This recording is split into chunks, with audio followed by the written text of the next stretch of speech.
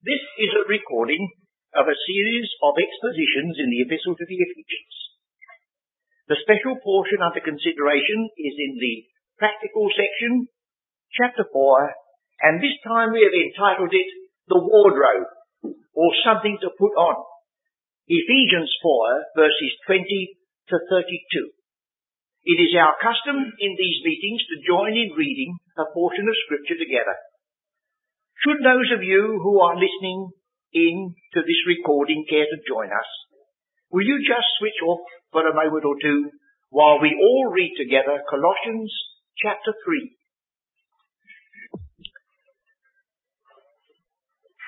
We have already seen that the unity of the Spirit, which occupies the first part of Ephesians 4, is really an outworking of that which has already been defined in chapter 2. In verse 16 we have that he might reconcile both unto God in one body, and in verse 18 we have through him we both have access by one Spirit unto the Father. So we've got some of the elements of the unity of the Spirit there, the one body, the one Spirit, and the Father. And now we shall find that it harks back again to this same chapter, because the passage we are considering urges us to put on the new man. But in chapter 2, verse 15, we read these words, having abolished in his flesh the enmity, even the law of commandments contained in ordinances, for to make, and you know now that that word make is the word create, for to create in himself of the twain one new man, so making peace. So before ever the practical section urges you and me to put on the new man, we've already been told that that new man has been created by God. Practice is only putting on externally, manifestly, what God has wrought within. We do not make the new man any more than we create the unity of the Spirit. We only keep the unity of the Spirit which God has made. We can only manifest the new man if the new man of the heart has already come under the creative touch of the Redeemer. Just in passing, there's no need for me to remind you, I hope, that in modern language, the word to put on sometimes can be a very bad meaning. Whatever we do, never let us put on a sanctimonious attitude and pretend that that's holiness. We don't want to put on anything like that. We can only put on that which the Lord has provided. Now we shall notice that we have here an alternation. Chapter 4 verses 1 and 2 give us walk positively, walk worthy, and stresses the quality of mind that should go with it, with all lowliness, or as you know the word is, all humility of mind. Then our thoughts are directed to the goal, the perfect man, and the consequence, speaking the truth and holding the head. Then it comes back to the word walk again, this time negatively. Walk not as Gentiles. And again it speaks about the mind, this time not the humility of mind, but the vanity of mind. That's negative. Then it comes out again to the, not this time the perfect man, but the new man. It again stresses truth, putting away lying, speak every man truth, but this time it doesn't stress the head, it stresses the members. So we are members one of another. You see, it's an all-round aspect of truth. You walk positively, you mustn't walk like this negatively. You have the perfect man in view, and you have the new man now to put on. The perfect man is the goal to which you press. The new man can be exhibited immediately.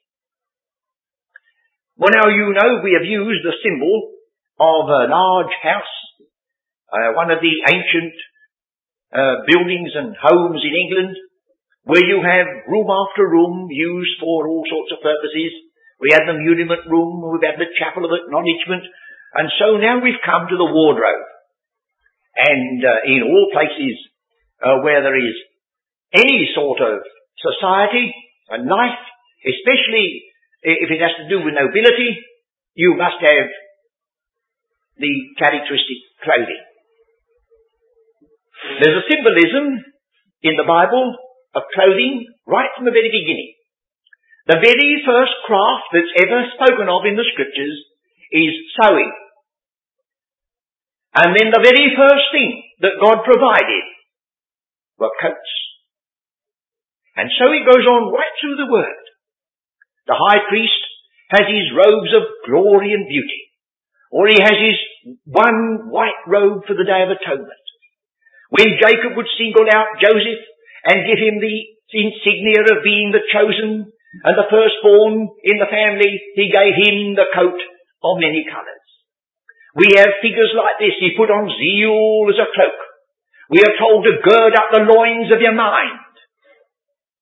And when you live in a land where they have flowing robes, you will understand that you cannot start doing very active work unless you gird up. And in our English equivalent, we used to say to one another, whether we do now, it may be that trade unions won't allow you to do this, I don't know, we say buckle to. And buckle to is the same thing. Tighten your clothing up so they don't get in the way. There we have all sorts of different references to garments from the book of Genesis to the book of the Revelation.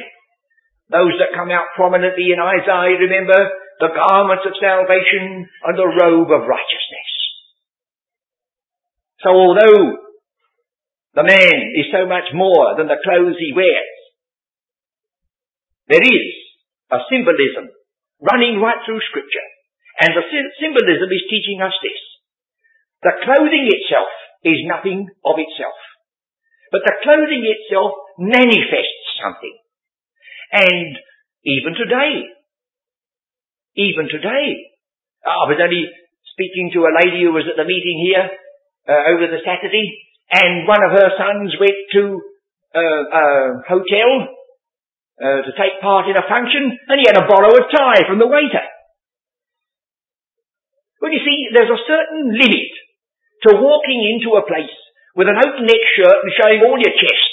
Some people think that's a very fine thing to do, but it isn't. It's not respecting the other people. So they say to you, you can't come in here, friends, I'm sorry, you must wear a tie. You say, oh, how ridiculous. No, there's a symbolism. There's something that's right. You'd be outraged if you learned that the judge, sitting at Old Bailey, trying a man for his life, turned up in a golf seat. You say, why wear a wig? Why have all...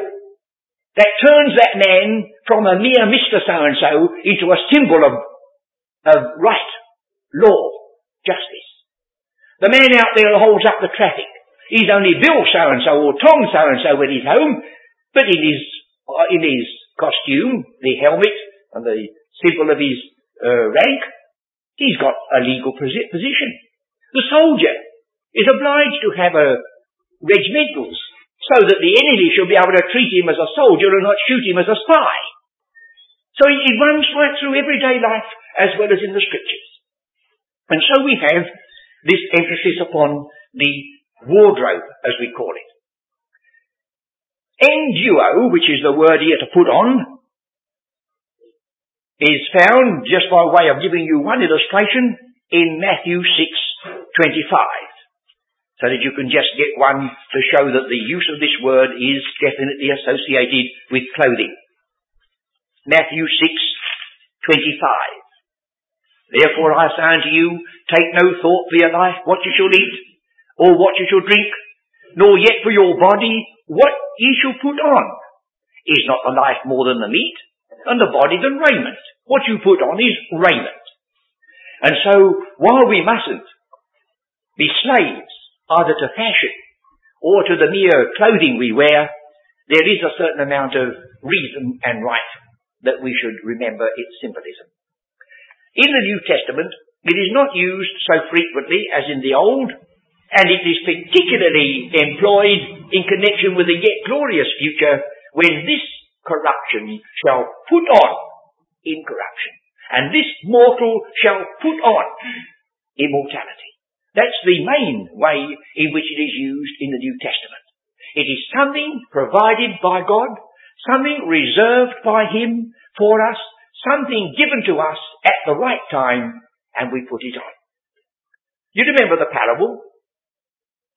A man had entered into a wedding feast, How he got there, we're not quite sure. There were gate crashes in those days as there are now. But he couldn't carry that very far. For the king coming in looked at him and said, "Friend, how comest thou in here, not having a wedding garment?" And he was speechless, and he was removed. And neither you nor I nor anybody can dispense with the clothing. Not one of us dare contemplate standing in that glory without the garments of salvation and the robe of righteousness. And then when we get to chapter 6, we put on something else.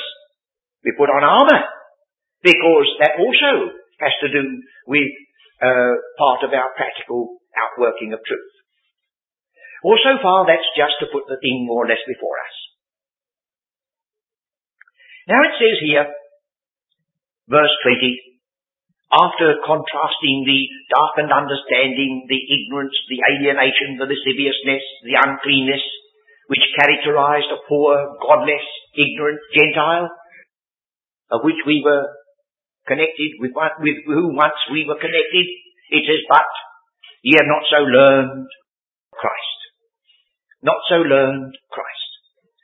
So when he says learned Christ, he means all the truth that's associated with him. You couldn't possibly have sat at his feet and learned of him and practiced these things. The man who was devil-possessed, you remember, was seen sitting at the feet of Jesus, clothed and in his right mind. It goes on to say, not only that ye have not so learned Christ, but if so be ye have heard him and have been taught by him, as the truth is in Jesus. Christ, Jesus. Why does he change? It's very, very seldom Paul uses the name Jesus. In Philippians he uses it, that in the name of Jesus, that one who was known as Jesus, every knee shall bow. Well, that's a glorious thought. In the Gospels, he's continually spoken of as Jesus. But you do notice this, don't you, that nobody went up to him in the Gospels and said Jesus. It's the Father who is speaking about his Son, and his Son's name was Jesus. We don't call him that. Nobody called him that who loved him. So when the apostle does use the name Jesus, as he does once or twice, you'll nearly always find that he's looking at the man.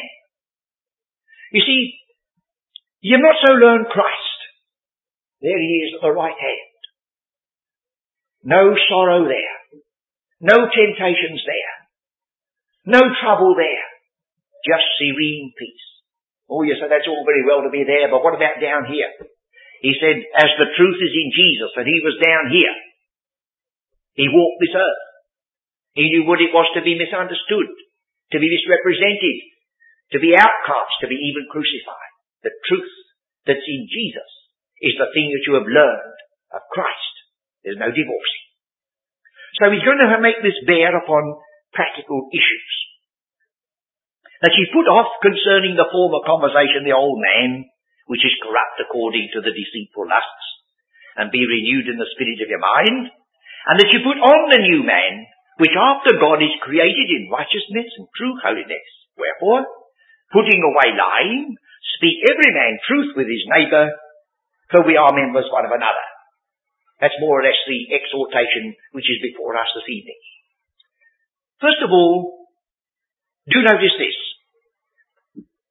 that you put off concerning the former conversation, the old man. And if you look to Colossians chapter 3, to get the parallel, verse 9, lie not one to another, seeing that you put off the old man with his deeds. It is not the old man himself, pure and simple. It's the old man with his deeds. It's the old man with his conversation. You cannot put off the old man. That was done by Christ. You can only put off his deeds and his manner of life. There's a difference. So the first passage I'm going to turn to is not in Ephesians 4, but in Romans 6, where the work was done. Romans 6.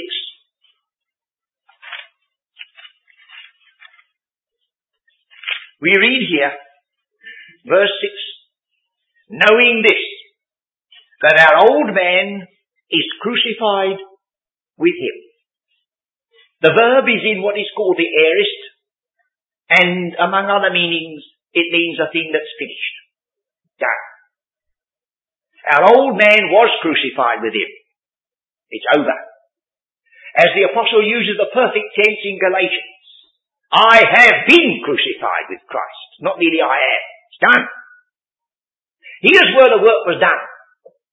And I have read in days past a magazine that was very much devoted to the instigation to the Lord's people, to holiness and victorious life. And there's great need for a clarion call to that holiness and a victorious life. But unfortunately, it used to tell people to crucify themselves. Crucify this, crucify that, crucify the other. You cannot do what the Son of God did. You're never told to crucify the old man. That's already, thank God, done. Here it says, knowing this, that our old man was crucified with him, and as a consequence, the body of sin might not merely be destroyed. The word means to be rendered inoperative. As we use the figure, put a spoke in his wheel. For the old man is not just annihilated. Not yet. You've only got to think of what you do and what you say. Never mind about what I do and what I say, to know that the old man sometimes has a little look in.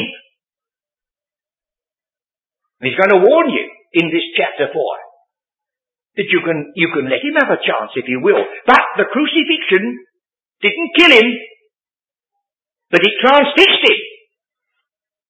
It put him there. Now, he says, that the body of sin might be rendered inoperative. It need not dominate you, that henceforth you should not be a slave to sin. You see? You need not. So that now we've got this behind us in chapter 6 of Romans. We can begin to contemplate a little bit more, perhaps without fearing, this idea of putting off and putting on.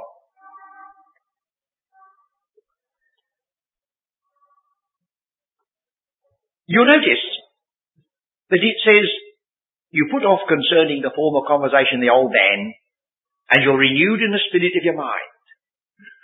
Now the word renewal is passive. You can't renew your mind. That's done. God renews the mind. It's passive. And in verse 24, you put on the new man which is created. That's active, but it's not your act. So far as you're concerned, you're just as passive as ever. God alone creates. So you see, we've got an interweaving. Something you do because something God has done. And if he's never done the one, you'll never do the other. If you haven't been renewed by God, well, it's a vain thing to struggle to put on or put off this old man. But if he has renewed you, if he has created, and you come into that new sphere, then he says to you, now, I've done the work. I've done the great thing. I'm asking you now to rise and walk in newness of life and serve in newness of spirit. And he gives you the strength so to do. But there must be never any attempt to do what Christ alone could do.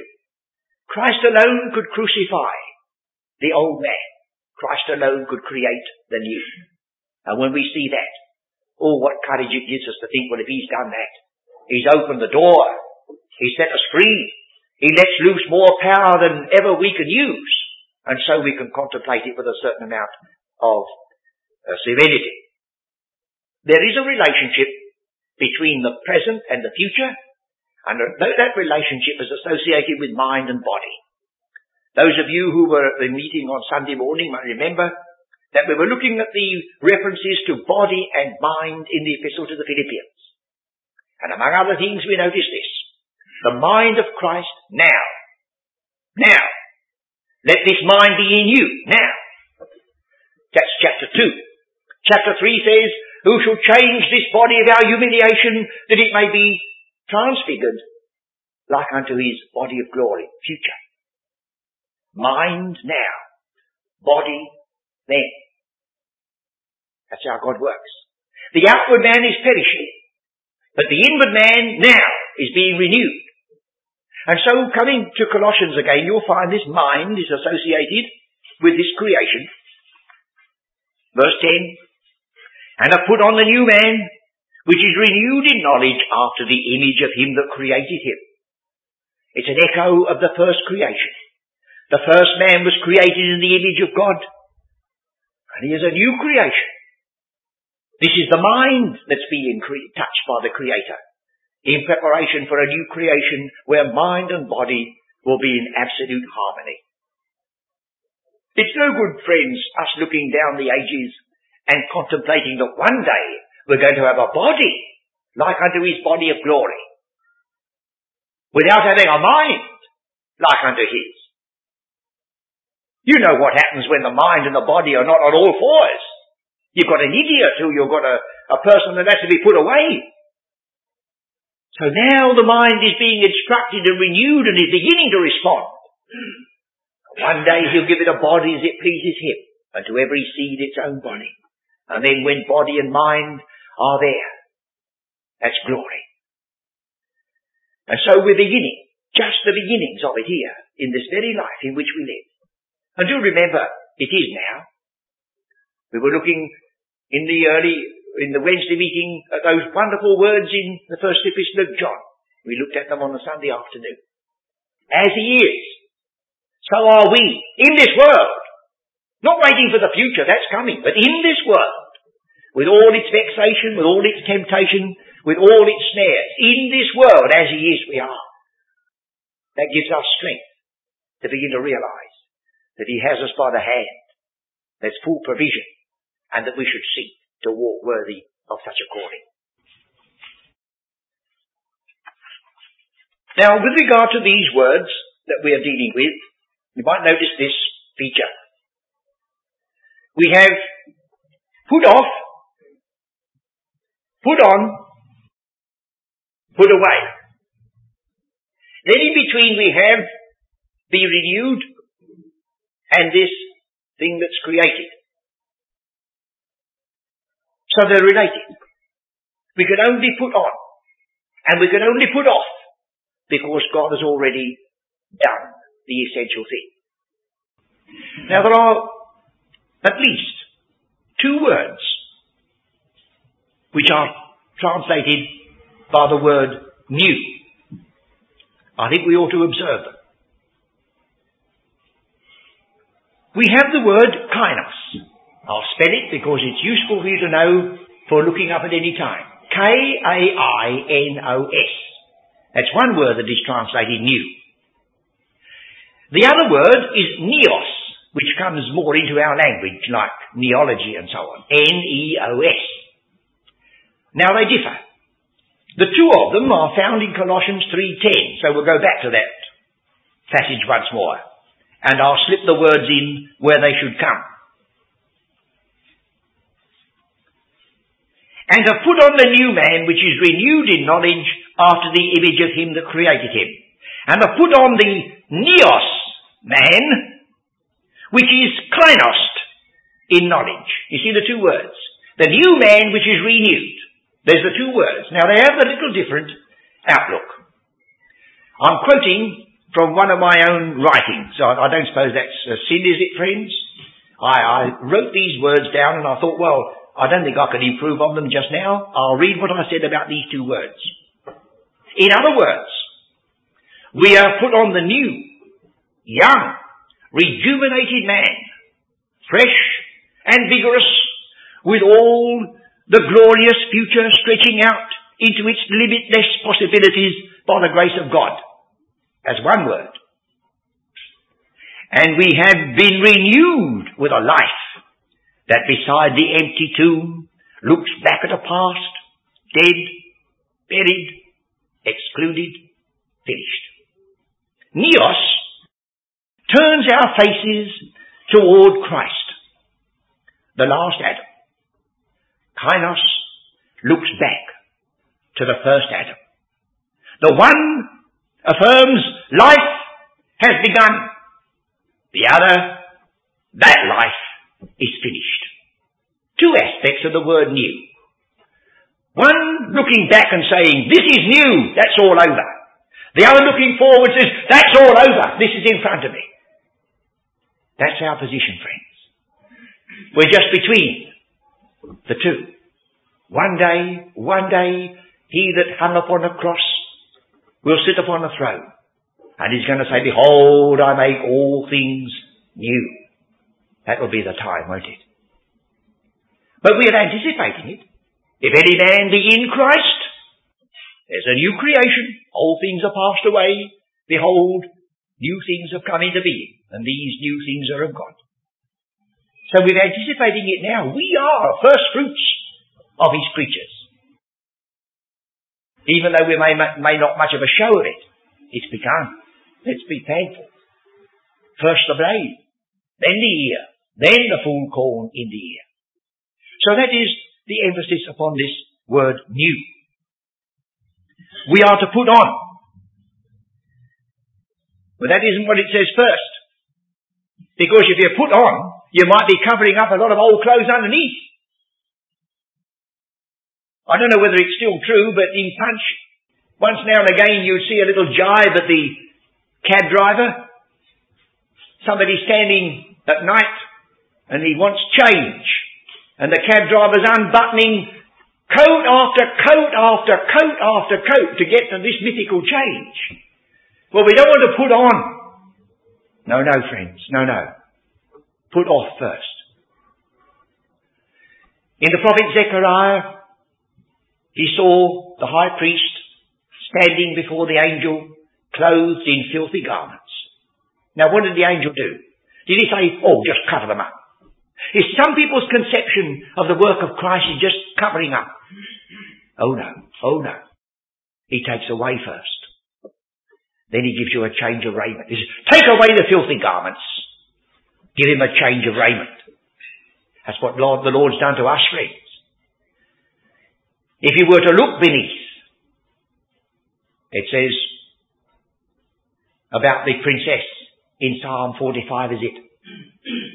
Her garments are all needlework, and she is glorious within. You don't want to be merely decked up and needlework outside and want a good bath underneath. Oh no, that's all done. Your body's washed with pure water, then clothed with the garments of salvation and the robe of righteousness. So here it says, first of all, you put off. And what do you put off? The conversation that was once normal with you. The former conversation belonging to the old man. And that conversation is corrupt. When you look down at verse 39, he's back to it. Let no corrupt communication proceed out of your mouth. It used to. I was really touched.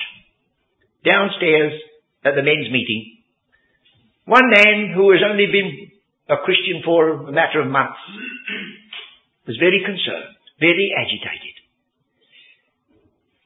He began to shrink when he heard some of his companions taking the name of Christ in a blasphemous way. And yet he said, I used to do it myself. Isn't that just the story? Of course, we have to try to say to him, well, don't condemn them. Rather pity them. Say to them, oh yes, I did it myself. But if once your eyes were open to see what that Christ is to me, and can be to you, you wouldn't do it. It's putting on as well as putting off. But the two must go together. So you first of all take off the filthy garments. And you stand. And you wait. You can do nothing.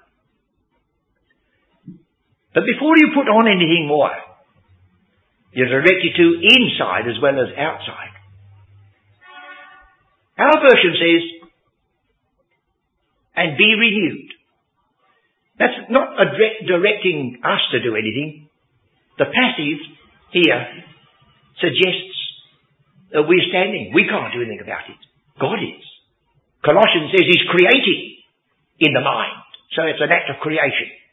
So now we put away the conversation that belonged to the old man. God begins the renewing of the mind within. Oh, now we're ready for something further. And that you put on the new man. This is something which has been provided for you by Christ. This is the anticipation of the glorious day when body, soul, spirit shall be absolutely complete. And like him, you put away, you are renewed, you put on. What do you put on? The new man, which after God is created in righteousness and true holiness. Just wonder what true holiness is. I don't think there can be a false holiness in mind here, can there? The words are put in this order. Holiness of truth. Truth. You know, this truth keeps coming out in this, as though it's an integral part. Verse 14. That we henceforth be no longer children, tossed to and fro and carried about with every wind of doctrine, by the sleight of men, and cunning craftiness, whereby they lie in wait to deceive, but speaking the truth in love. Truth. Then presently he says, ye have not so learned Christ, if so be that ye have heard him, and have been taught by him, as the truth is in Jesus. Truth. Here it says, this creation of the new man is in the holiness of truth.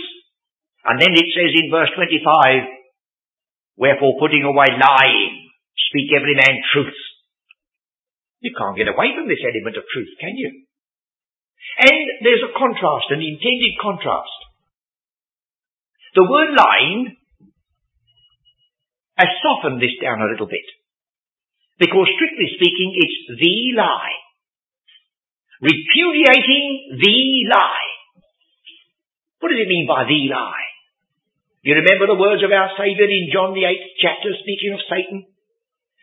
He was a liar from the beginning, and the father of it. What? The lie. He imposed upon men the lie. Romans 1 gives you the word, the lie. Not merely lying. I think we ought to see that, do you? Romans 1.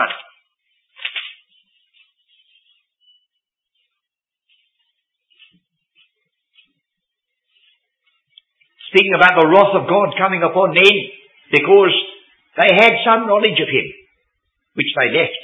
Verse 21. Because that when they knew God, they glorified him not as God, neither were thankful, but became vain in their imaginations, and their foolish heart was darkened. Do you remember Ephesians 4? The darkness, the ignorance that was in them, the vanity of their mind, here it is again. Professing themselves to be wise, they became fools, and changed the glory of the uncorruptible God into an image made like a corruptible man, and to birds, and to four-footed beasts, and creeping things. Wherefore God also gave them up to uncleanness through the lust of their own hearts. Ephesians 4 says, lasciviousness, to dishonour their own bodies between themselves, who changed the truth of God into a lie. That's bad enough. But the actual translation is a little bit more like this. They exchanged the truth of God for a lie. For the lie. So you see, we're facing the fact that right from the beginning, earliest days, there's been a conflict between the truth and the lie. And our Saviour is the representative of truth. And the evil one is the representative of the lie. And these are contrary one to another. You cannot serve God and mammon. You cannot be serving truth and ministering the lie. You've got to repudiate the one if you put on the other. So he says, you put on the new man, which after God is created in righteousness of holiness of truth, and repudiate putting away the lie. Not merely lying. It's bad enough for any one of us to tell lies, but that's not what it means. That's only a small part of it. It's the great doctrine that dominates the thoughts of men, which is the lie. Exchanging the truth of God, all that means, for the lie. Satanic misrepresentation. I think we better get the other reference to the lie now we've gone so far. 2 Thessalonians chapter 2.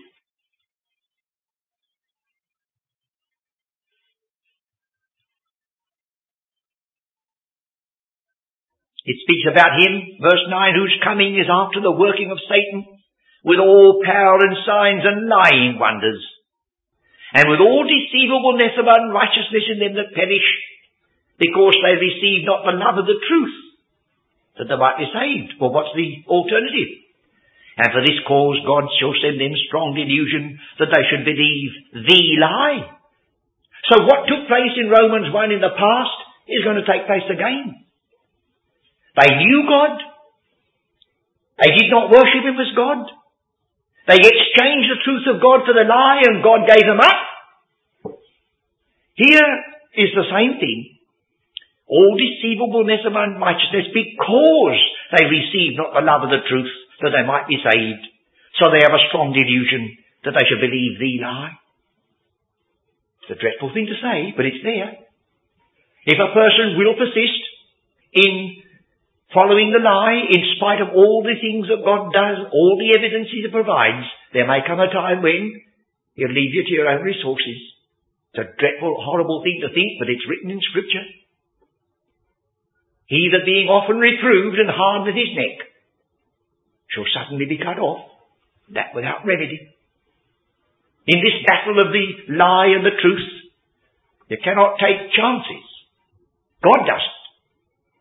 And so, sometimes it's need for us to ring out the words which are given in the Scripture. Who is on the Lord's side? Who is on the Lord's side? He has chosen his redeemed people that they may be good soldiers. And it's required in a soldier that at least he should be loyal. Darkness against light. The lie against the truth. Good against evil. Death against life. Oh, it's a pitched battle. And we're in the middle of it. So he says, repudiating the lie, let us speak every man truth with his neighbour. It looks as though once we've seen the truth of God, it should sort of colour all our attitude. We belong to the truth. It's the class to which we belong. It's the character that should be ours. There should be no sort of idea that we can play fast and loose with truth. Truth of the gospel. Truth of doctrine. Truth in practice. Truth in everyday life. Truth in all our outgoings. And then he says, for we are members one of another. I wonder why that. Well, he says, you see, you can never act independently. Whatever you do will have some reflection upon somebody else.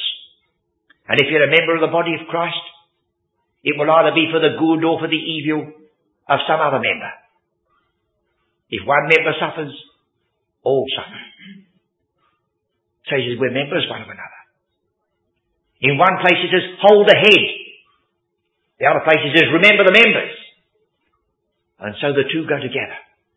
Ever seeking to walk worthy of such a calling. Ever remembering that we are members one of another with a responsibility. Now he comes from this general doctrinal statement to things to do with its outworking. He says in verse 26, be ye angry and sin not. I've met a good many people who are very glad that that's written. They lose their wool. They go off the deep end. There's all sorts of ways in which you cover this up. You have righteous indignation. Oh yes. Oh, I know that Christ, our Saviour, turned in anger upon somebody. But I don't think we've quite reached his standards yet, do you? It says, be ye angry and sin not. Be ye angry. It's telling you to be angry, but don't sin. But what about verse 31? Let all bitterness and wrath and anger, all of it. Well, now, that's a contradiction. It says in one case, well, be angry but don't sin, and in the other cases, well, put away the lot. What does he mean? Has he altered his tone, or have we missed something? Well, friends, you must know this, that in the original language, the words, be ye angry, and the question, can you be angry, are exactly the same word. Just depends upon the way in which it's placed. Supposing we put the other way around then. and ask ourselves the question, can you be angry and sin not? Right, get away with it, friends. You're all right. But I think most of us, if we were honest, we say, well, when I do get angry, I feel perilously near, something that's not quite right. Look, I'll ask you this question. You have been angry sometimes, haven't you, with somebody? Violently angry. Did you feel any impulse when that was all over to go into your room, kneel down and say, Lord, I thank thee, I was righteously angry tonight? Well, did you? Well, I never have. Of course, I may be lower down the scale than you are. I know sometimes I've had to resort to that, 1, 2, 3, 4, 5, 6, I'm at 9, 10 before I speak. But if I do a good job, I do say 10, because the old man has a peep out there sometimes when you're righteously indignant. And you see what you might do. You see what the danger is? You might open the door to the devil. Don't you think that's impossible? Because you're a believer and saved. Look what it says. Supposing we take the translation, can you be angry and sin not? Then he answers you, let not the sun go down upon your wrath, neither give place to the devil. First of all, whatever happens, don't let it last. And do remember this, that the first man who was angry with his brother took his brother's life. So here you see, this is putting off the old man with his conversation and deeds, isn't it? I would suggest to you that it would be best to be on the safe side and say, well, I think I better put away all anger, rather than indulge in that little spot of righteous anger. But I don't think it'll always be quite so pure as you hope it would. It'll be adulterated. Now he descends to what we in common parlance speak of brass tacks. Comes right down to something. Let him that stole steal no more. Of course, in polite society, you'd hardly like to say, let him that stole steal no more, but these weren't polite. These believers were without God, without Christ, without hope in the world. And they stole. Well, he says, don't do it anymore. He's just coming right down to these facts. He says, that must not be. Let him that stole steal no more. But he doesn't put it merely as a negative. He puts it as a positive. But rather, let him labour, working with his hands. You see, the suggestion is that they stole because it's an easier way to get money than work for it. But he says, no, not now. Oh, not now. But he said, I'm not telling you just to work and labour, to accumulate for your own. Oh no, he said, there's another aspect.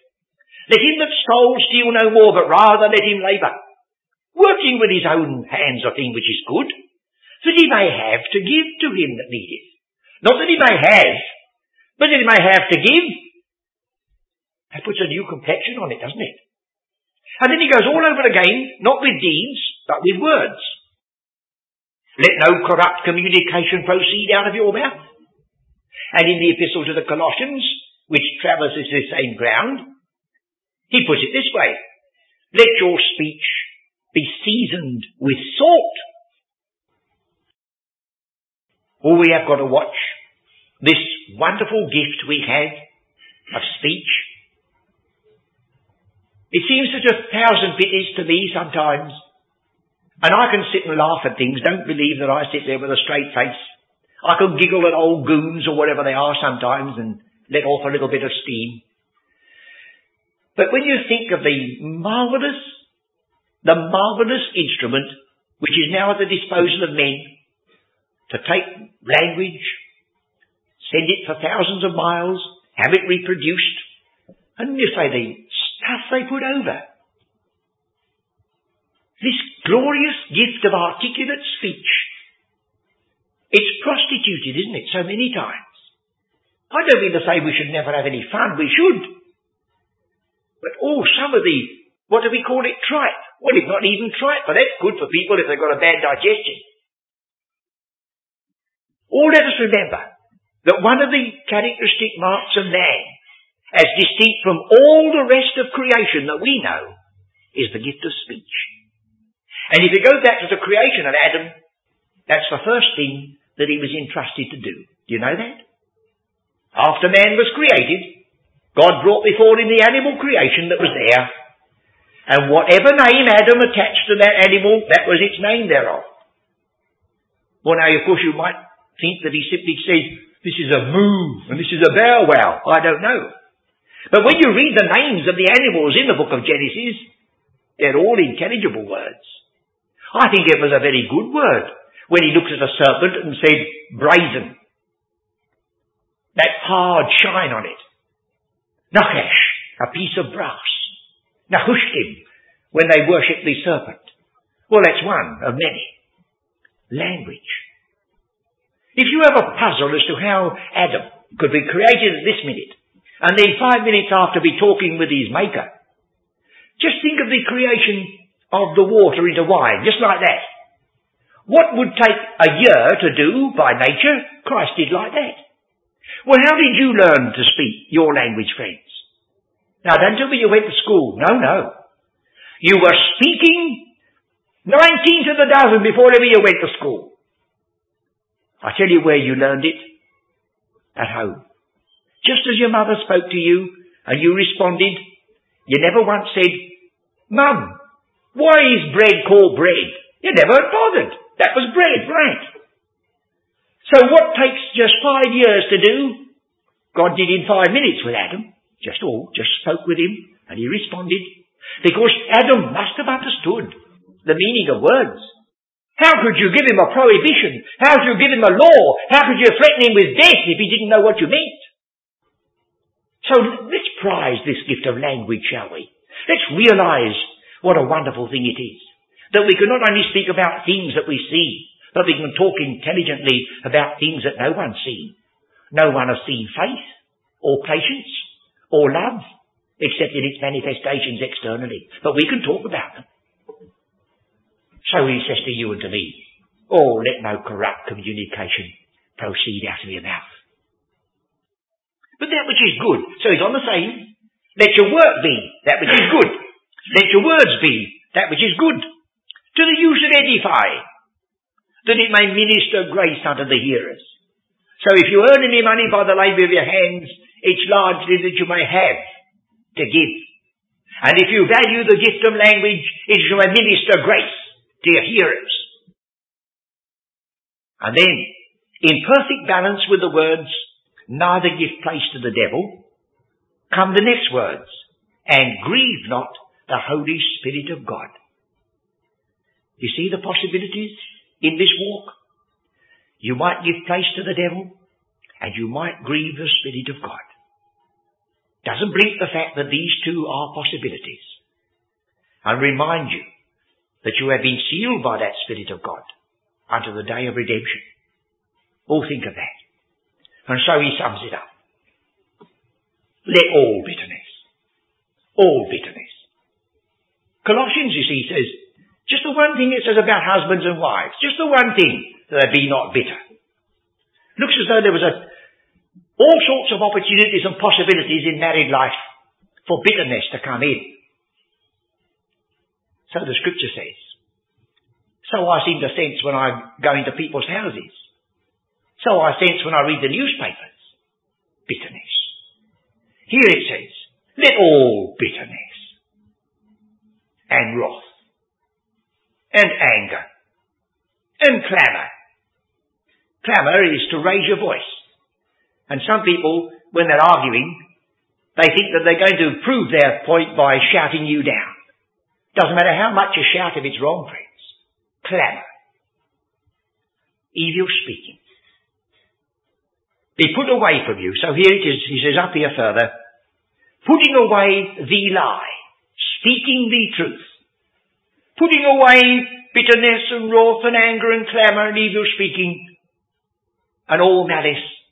And instead of that, be ye kind one to another. Tender-hearted, forgiving one another. There are two words in Ephesians for forgiving. In Ephesians 1:7, in whom we have redemption through his blood, the forgiveness of sins, That means to set a prisoner free. That's the day of liberty. Now that's one thing you and I can't do. No. If anyone has offended us or done us harm, and we forgive them, that's as far as we can go. We can't break the shackles. We can't set them free. God can. But within our limits, this word doesn't mean to set free, but it means to act graciously. Forgive is a little bit like forego. You don't exact what is your due. That's gracious. I suppose you know that the word forgive and the word pardon are exactly the same, don't you? F-O-R and P-A-R are the same, and G-I-V-E, give, and D-O-N, don, donation, that's the same. It's the same word from two roots. So whether you pardon anybody or whether you forgive them, it comes to the same thing in the end. Although in common use, you say, oh, pardon me, that's just for ordinary everyday things. You forgive real offences. And be ye kind. Kind. Have I read about this kindness before? I have. Chapter 2. Verse 7. That in the ages to come, God, He might show the exceeding riches of His grace in His kindness toward us in Christ Jesus. He's going to show kindness to us, friends. What about showing a little kindness to one another? Why not seek to reflect in our attitude to each other a little bit of that which is shown to us? Even as God, for Christ's sake, hath forgiven you. In the Lord's Prayer, our Saviour says, if you forgive, my Father will forgive you. And if you do not forgive, my Father will not forgive you. That doesn't say so here. It says, God for Christ's sake hath forgiven you. Oh, won't you then forgive one another? It says in Colossians, if any have a quarrel against one another. So it even says it's a possibility that even members of the one body may have a quarrel. Oh yes, that may be so. But let not the sun go down upon your wrath. Act graciously as God has acted. Now the last verse is the first verse of the next chapter. Be ye therefore followers. Now that's not the word that means a disciple. It's the word that means a mimic. It's the word that gives us our English word pantomime. M-I-M-E. Imitators. Mimics. You know that little children imitate and mimic the grown-ups with whom they're mixed. Well, in the right sense, that's what we should do. Be imitators, mimics, followers of God as children of love. And that leads us on to the next development. Let me remind you. We have the first emphasis to walk in Ephesians 4:1, followed by the perfect man. We have the next emphasis upon walk, in the negative sense, followed by the new man. Now we have the threefold walk, which we're going to meet in chapter 5, as it comes down to everyday life. It's one thing to talk about the new man and the perfect man, but what about home? What about business? Oh, you say that doesn't come in. God says it does. So, God willing, next time we meet together, we'll see what God has to say with regard to the way in which the belief in this glorious truth of Ephesians should in some measure colour our relationships one to another in the things of everyday life, home and business.